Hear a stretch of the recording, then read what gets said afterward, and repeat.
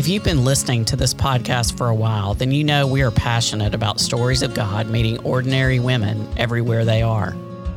The experience of God's mercy, His profound help, and His unexpected grace are not confined to the four walls of a church. Maybe you have felt God's presence most in one of various life stages. While you're single, as a mom to newborns or high schoolers, trying to balance work and home, and becoming a caretaker for your own parents. Perhaps you've come to know Him deeper when your plans were interrupted by cancer or divorce or infertility or depression, or even the death of a friend or family member. Definitely, you've experienced His goodness in life's celebrations, birth, marriage, fulfilling work, meaningful friendships. Today, let's savor these stories of women encountering God in all life stages and circumstances. Welcome to Everywhere You Are.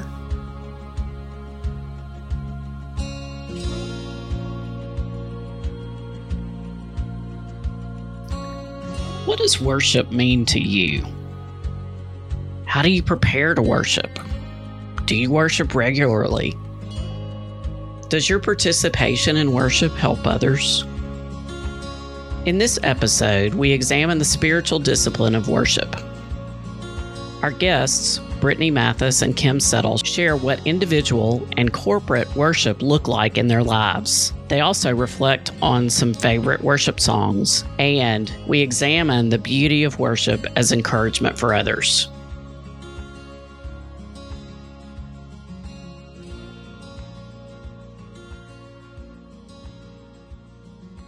Hello, listeners. I'm Rachel Langston here with Sarah Morlant. We're your hosts today, and our guests today are Kim Settle and Brittany Mathis, and we're talking about worship and the spiritual discipline of worship. And we love to start off our conversations with just a broad question. So I'd like to start with Brittany. Where are you today? Hi, thank you for having me. I've really been looking forward to this, and I think you guys are doing a great job with the podcast. As many podcasts as I'll listen to, this is my first time recording one, so it's a whole different side of things, but thank you for letting me be a part of it. For those of you who don't know me, I'm Brittany Mathis, and I am what they call a lifer at Dawson. I grew up here. My parents started coming here before I was even born, and so I grew up in the children's ministry and youth ministry, and relevant to this topic, the music and worship ministry from a young age. I met my now former husband here at Dawson. I'm now divorced, so I have been on a journey of healing from the grief of what we lost, the trauma of discovery, and years of struggle leading up to that.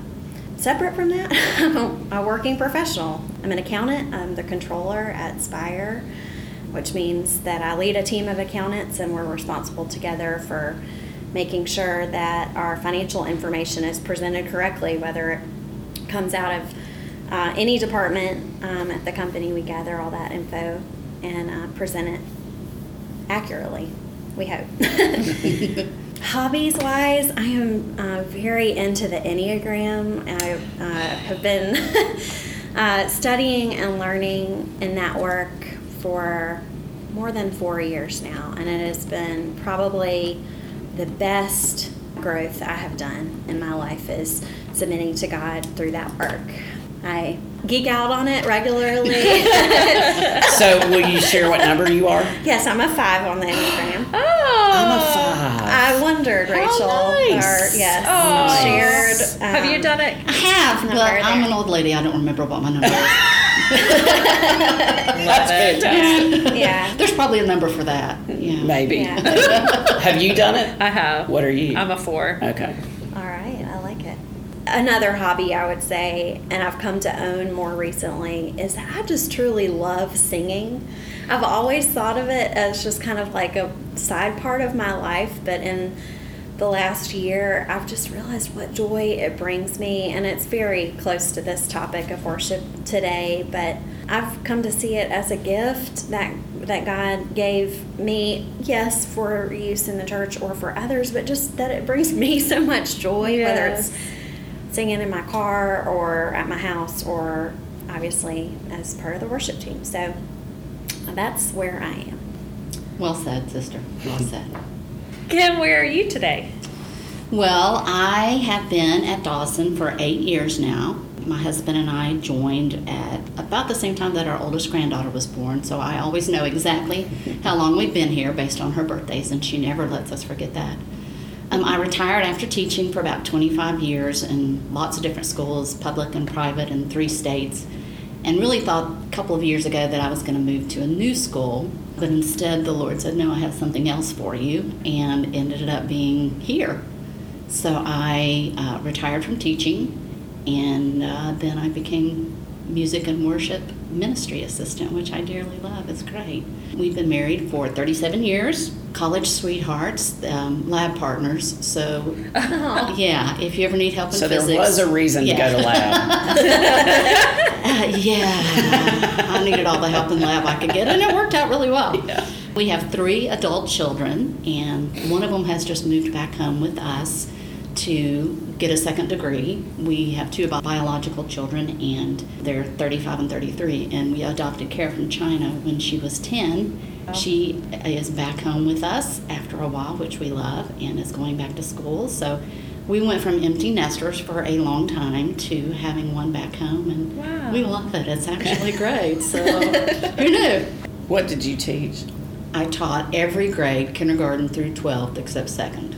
Wow. So I taught public school, private school, middle school math, high school physical science, and came up with a single living class is what we call it, so that the guys would join it. It was really home ec for the 21st century. I taught single living. Yeah, you need to know how to cook a little bit. You need to know how to do laundry. You need to know how to write a check and change a light bulb. Use an ATM. Interesting title. We did class. Taxes and almost like a life skills class. Yes, exactly. That's what. Listen, Yeah. I wish everybody had to take one.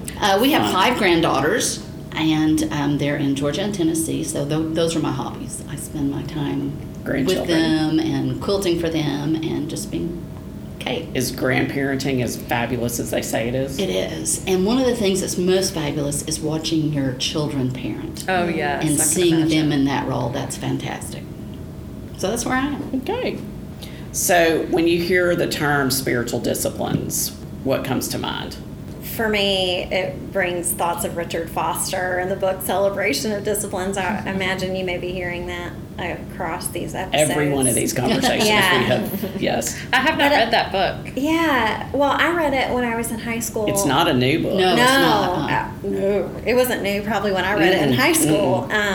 But I think when I read it then, spiritual disciplines felt to me like something you needed to muscle through, like you were preparing for a race or a bodybuilding competition. It was work, Yeah, that it was all determination and gritting your teeth to take up your cross, and that's how I read that book then, not really how it's written, because now as I think about spiritual disciplines, I see it more like any other daily practice that I do, whether it's exercise or eating or brushing my teeth, that it is slowly shaping me, that it's God's work in me, and that the discipline is not like gritting your teeth and making fists to power through, but more an opening to God, a choice to show up every day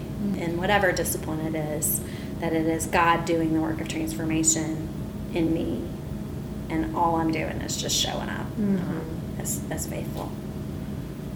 I often think of prayer and Bible study and fasting as like the big ones, you know. We need to be in the Word, we need to be praying, we need to be fasting on occasion, and I think those are the ones that come to my mind when somebody says spiritual disciplines. But it really is a lot more than that. It's everyday living. It's remembering, Lord, I need to ask you for help when I go have this conversation. Or, Father, I really need you to provide a way for me to love on this person right now. And those kinds of moment by moment praying without ceasing instead of the Lord's Prayer, you know, or memorizing a book of the Bible. It's really getting in and studying and praying over what I'm doing.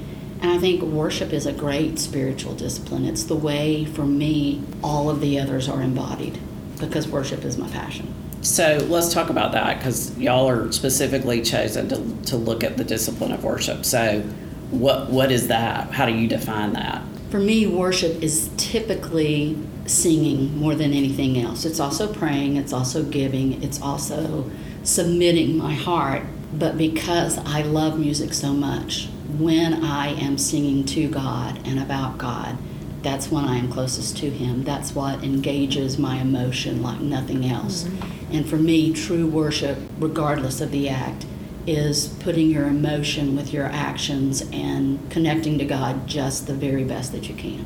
Yeah.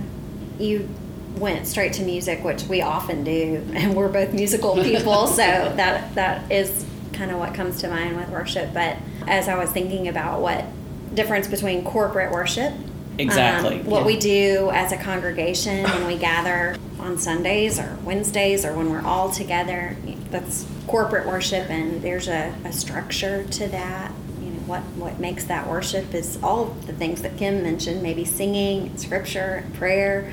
It's not worship if you don't have those elements in a corporate sense. But for me individually, I think I am most worshipful of God when I just recognize the joy He brings me in a day or a moment. I love to work puzzles, and in fact, I think a lot of my career is putting puzzle pieces together. It's people always think accountants are good at math, but it's not math. It's puzzles. And maybe because of that, I most appreciate about God when He is working puzzles out in our life and weaving together a tapestry, and the gratitude and awe I have as I think about God's ability to do that in our lives individually and the world is worship to me. That is not singing or prayer or any of those things, but it is standing in amazement of a God that I'll never fully comprehend. And that's what worship is, in whatever form He uses in you, is when you are closest to Him and when you can feel His presence the most, I think. I mean, we know He's omnipresent. He is always with us. But when I am in my car singing a worship song with tears pouring down my face, I am closer to Him then than I am in a corporate worship, perhaps, or writing my tithe check or whatever the other act is, when I'm just, my gut level honesty is coming out, and I can just say, oh, thank you, Lord, or forgive me, Lord. You know, when we've looked at some of the other disciplines, there's almost like either a daily practice or a weekly or whatever. I mean, are there parts of worship that you practice individually? So what I would say for me, in that kind of broad way that I'm defining worship, the practice of worship is more internal in my heart than an action I'm doing regularly. So it could be while I'm reading God's Word or a book, or while I'm singing, or while I'm just taking in with gratitude a beautiful day, or my niece and nephew cracking me up or something.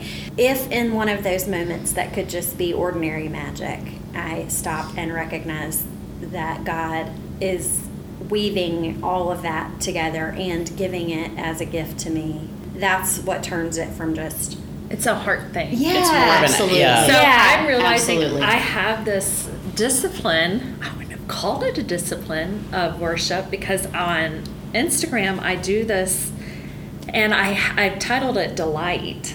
And it's just like, I love to take pictures with my phone of, like, you know, maybe a camellia up close or different things that really strike me. And I put the scripture, every good and perfect gift is from above, coming down from the Father of heavenly lights. And it's like this idea of anything that's good and beautiful, it makes me want to worship God in that moment. Absolutely. And it'll be like, last week it was taking my brisket that I had put in the oven for 5 hours.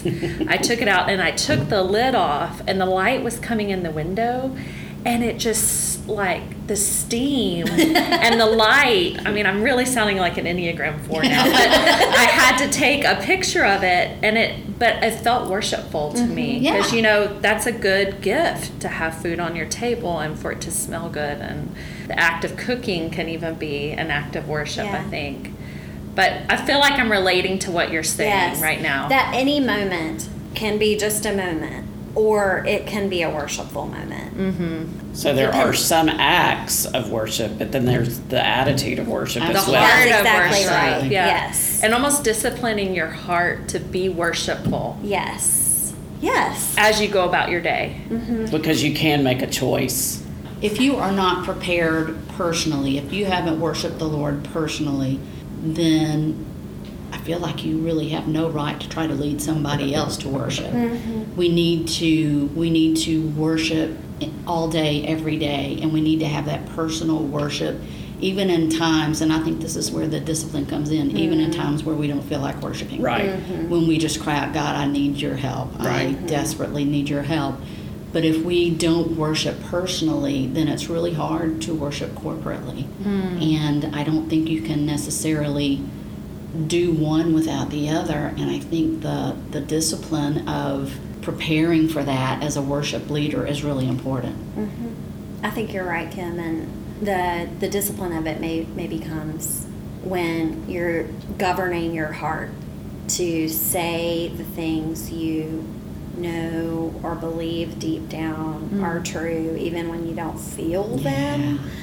We at different times in my life, I have associated worship with like a euphoric feeling, right? And now I associate it more with like a roots down, deep bone truth, even when I'm not feeling it. Like, oh, absolutely. Some of the Psalms that I can worship the most when reading or humming or making up a tune to are the ones where David is lamenting or he's sorrowful or he's scared out of his wits.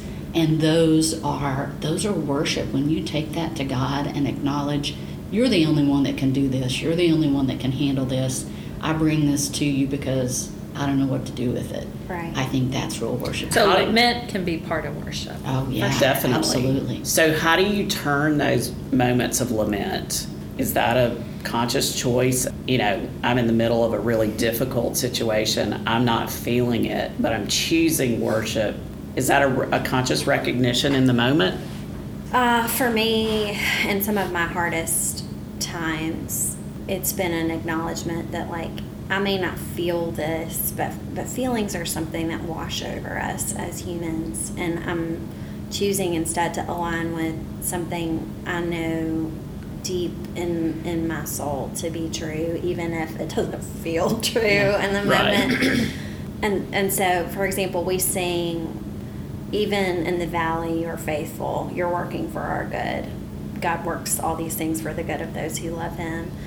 And there have been times that I've been in the valley feeling like, how on earth is this for my good or anyone's good? Right. And choosing to still believe that's true, even when it doesn't feel that way. And sometimes in corporate worship, we have the benefit of, my voice breaking because I can't bring myself even to say those words out loud because it's hurt deep inside, and the body of Christ around me saying them instead. Yeah. And there's such a gift in sort of borrowing someone else's faith in those moments. Oh, I love that. We need That's each other. a great way to put it. I love that. I don't think Corporate worship, I don't think we always label things as worship when we really are worshiping. So when I am in that moment, or I am pouring out my heart through a song, I don't necessarily think of that as worship. I just think of it as, this is my God and I have to go to him. Yes. But if we're talking about doing that as a discipline and worship as a discipline, it really But is the going to him in those moments, is that the worship? I think that's That- certainly Yes. a part This is of it. the only Absolutely. way I Part of Yeah. going to God, I think, Yeah. is recognizing his sovereignty and that he's the only one who can help you in this situation. He's the only one in the valley that can actually, so even that act is act of going to him, I think, is an act of worship, showing up to pray. Absolutely. And, we're talking about the Psalms, which we think about as, a book of worship and of songs. And before I went through trials in my life, I would read the Psalms and it would frustrate me to no end because I'm like, David is all over the place. You go from one to the next, and I'm like, but aren't we all? Well, I couldn't relate to it yet because I hadn't been through sorrow and grief yet. And then when I went through that, it was I got upset. That was what ministered to me the most was the Psalms and saying them aloud to the Lord and finally understanding. I mean, it's like encompasses all of our humanity and our emotions in that book of the Bible. And the other spiritual disciplines as well, the praying, the Bible study, the giving, all of those. I think when you give your time to the Lord and you cry out to him, whether it's with joy or sorrow or frustration or desperation, I think that's all worship. Just sitting here thinking about that, the times when you go to the Lord and say, I know why I'm here, but I don't know what to say. Yeah. Or I don't know what to do. Well, when you feel that way, have you ever had the experience of old hymns coming to you where Sometimes, you don't have really the words to say and then you're just like praying? I had a good friend who found herself in the ER facing a pretty devastating diagnosis, and she had to stay in through the night, and she just went through the hymn book and just sang it to herself, just sang all the hymns she knew. And I just think about growing up in the church and what a spiritual gift it is to know those hymns or spiritual songs, whatever, because they can come to you when you're without words. And I think Psalms does that as well. I mean, because strangely enough, the older I get, the more I'm like, well, I don't know which Psalm it is, but I'm sure it's in there somewhere. Yes. Because they are all over the place. Right. They are, every emotion, every situation. Mm-hmm. Yeah. And I think one of the reasons that we love the Psalms and the songs, the current songs and the hymns and the praise and worship music, research has shown that when you put thoughts and words to music, it connects both sides of the brain, both hemispheres. I mean, we all learned the ABCs through the ABC song. Mm-hmm. So those truths that we sing, those hymns or those great songs that we grew up on, stick because we're connecting both hemispheres of our brain. And I think looking back through the Psalms and humming those to ourselves is another way just to hide his word in our hearts, which is an act of worship as well. Yeah. In the kind of music ministry sphere here at Dawson, we will hear people talk about the soundtrack of our lives. That could be the hymns that you're talking about that you have known your whole life, or new songs that you're learning. And for those of us who are singing in the choir, choir anthems. One came to my mind just now as we were talking, because we do get focused on those songs and their meaning and power, and I think that's helpful. But I've also had seasons of my life where I couldn't come up with a word up for myself, and the song that meant a lot to me then is an anthem that we've sung called the Pilgrim's Hymn, Stephen Paulus, and the word, even before we call on your name to ask you, O God, when we seek for the words to glorify you, you hear our prayer. It's just the turning of our hearts to God that he's hearing, even when we're seeking for the words, when we can't even find them. Mm-hmm. It's the turning of our hearts to God that is worship, and God is hearing that and accepting it as worship.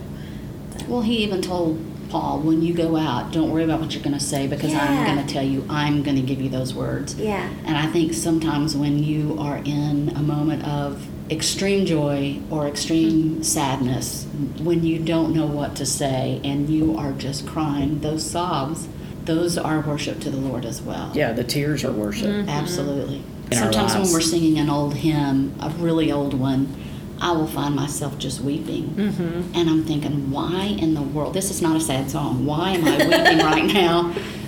It will dawn on me. I used to sing this at my grandmother's church when I was going to church with her. It's like because a it was a sentimental very moment. traditional song, and we would sing that, and I was next to her, and it would bring back memories of her and the worship together, and it's powerful. Yeah. It's so powerful. When we were married, we chose "Great Is Thy Faithfulness" to be our wedding hymn, and it was congregational singing, and of course the words to that hymn are so powerful. Morning by morning, new mercies I see, and God has used that hymn to minister to us in unbelievable ways. Before the Sunday before Louisa was born, it was sung. My daughter Louisa has a rare neurological disease called Rett syndrome. And then the Sunday after she was diagnosed, it was in the morning worship. And talking about corporate worship and how you kind of borrow from the faith of the people around you. We couldn't sing. My husband and I couldn't sing. We just stood and wept, because it was our wedding hymn. And God was using it, What truths. And Yeah. to have others praying that, interceding for you on your behalf in the midst of that. And singing words when you don't feel them in your heart, when you can't really see, but you're still going to proclaim it, And that hymn has always been that for us. So do y'all have favorite hymns or hymns that you go back to that? Too many to count. I mean, the one that comes to my mind just this minute is A Mighty Fortress, which is just about as old as they come. That is. I don't know why that one comes, but an unusual kind of part of my story, even as it relates to worship, is that I was a dancer for many years growing up, all through high school, and even danced in worship at Dawson as I was in the student ministry for Candlelight and different things like that. But I had the experience of worshiping through dance to a whole host of songs that just adds kind of a whole nother layer. If we're talking about both sides of your brain with words and music, then you add body. Yep. And I have deep memories of any song, but hymn included, that I danced to, and that was one. So the way the words kind of weave together with the movements I kind of recall, and now this is 25 years ago, that is the one that comes to my mind, and I can even almost have the body memory. I was going to ask if you can remember the moves. Yeah, exactly. When I was a kid, I went to a Pentecostal church. It was one that I could walk to, and I had some relatives that attended there. And the singing there was like none other. So when the roll is called up yonder, it's one that I sang all of the time, and I love that. But At the Cross is one that I always think of my grandmother sitting next to her. We sang it at a revival one night at her church, and I probably was in 5th or 6th grade and was staying with her for a week and went to revival every night. And she was one of the few believers in my family, and so the Lord brought me to Him at a really young age. So she and I had a really incredible bond. And singing that song next to her, every time we sing At the Cross, I can picture what she had on the night of the revival where we sang that. So I love that one. Because I think some people might say, well, I'm not a musical person, or I don't have those gifts, so I must not be able to practice worship in that way. And yet that's really not the heart of worship. That goes back to what Brittany was saying at the beginning, It's about a heart of looking for things that point you to the Lord. Everyday beauties. Yeah. It's a heart posture, I guess. We'll talk a little bit about the responsibility of leadership in terms of leading others to worship. How does that affect your personal worship, I guess, maybe is a better question. I think for me, one of the things is whatever we are working on to help others, to lead others in, whatever music we are working on, I sing that throughout the week. We have rehearsal on Wednesday night. And so Thursday, the soundtrack of my mind is whatever we worked on What's going to be Wednesday night on Sunday. And then we're going to sing it on Sunday, and then we're going to start getting ready. So it's just constantly playing those words and those phrases and those melodies as well. It just reverberates because it's truth. It's almost as if you're in a study on Wednesday night where you're saying, okay, these are the words of Scripture, and this is the way we're going to look at them this week. We're going to look at them in the terms of a new worship song, or we're going to look at it in terms of an anthem or a really old hymn that we're going to sing. I think the discipline of doing that throughout the week myself helps me to lead better on Sunday morning. And I can get up there and sing on Sunday if I have not had my personal No matter worship, what, yeah. but it's not the same. Mm-hmm. Yeah. When I think of the responsibility of leading worship, there's obviously the moment of worship when we're all in the sanctuary or chapel together, but it has taken weeks to get there. And Kim is very close to this process, working in the music office, but to think about the groups of people who have come together for worship planning months ahead of that moment when I'm standing on the platform with a microphone in my hand, thinking about the songs that we'll sing, thinking about the way that the prayers and scripture and songs will all fit together. It's amazing to me to think about all that goes into that planning to make sure that we're getting, I think this is a John Woods metaphor, but a balanced diet. Yeah. That we're not always only singing joyful songs, that we're not always on the opposite end of the spectrum only praying lament. Yes. But right, that we're getting a balanced take of what we need throughout our spiritual life, because any one of us in the room in that moment might need a different thing. And in the same way, choosing music, you guys both named hymns that are low on my list of songs that would carry emotional value. Any one of us has different songs that will kind of have that emotional hook to them, and the next time we sing those, even though I might internally feel a little bit of an eye roll, I'll think of y'all. Right. And because I love you, sing them with just a little bit more That's right. oomph. And that's true anytime a song isn't really just doing it for me, if whether I'm leading or singing in the congregation. I just remember the whole idea of corporate worship is that it is not about me and what I enjoy in that moment. It's about the honor of singing Kim's song that will mean something to her, or Great is Thy Faithfulness, which will mean something to you. Right. And doing that even when it's not like my favorite.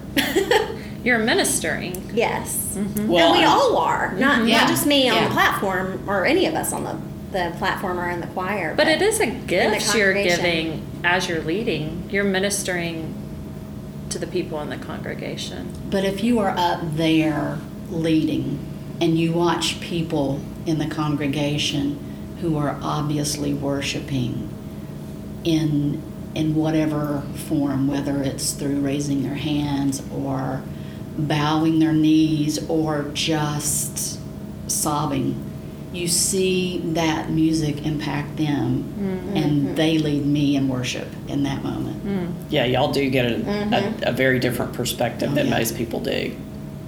But even, I love what Sarah was saying about Great is Thy Faithfulness, because it's not like a category of here's my happy songs, here's my sad songs, but it's that same song that has ministered and has led them to worship in very different circumstances. So true, because there was a joyous song on our wedding day, Right, for sure. right.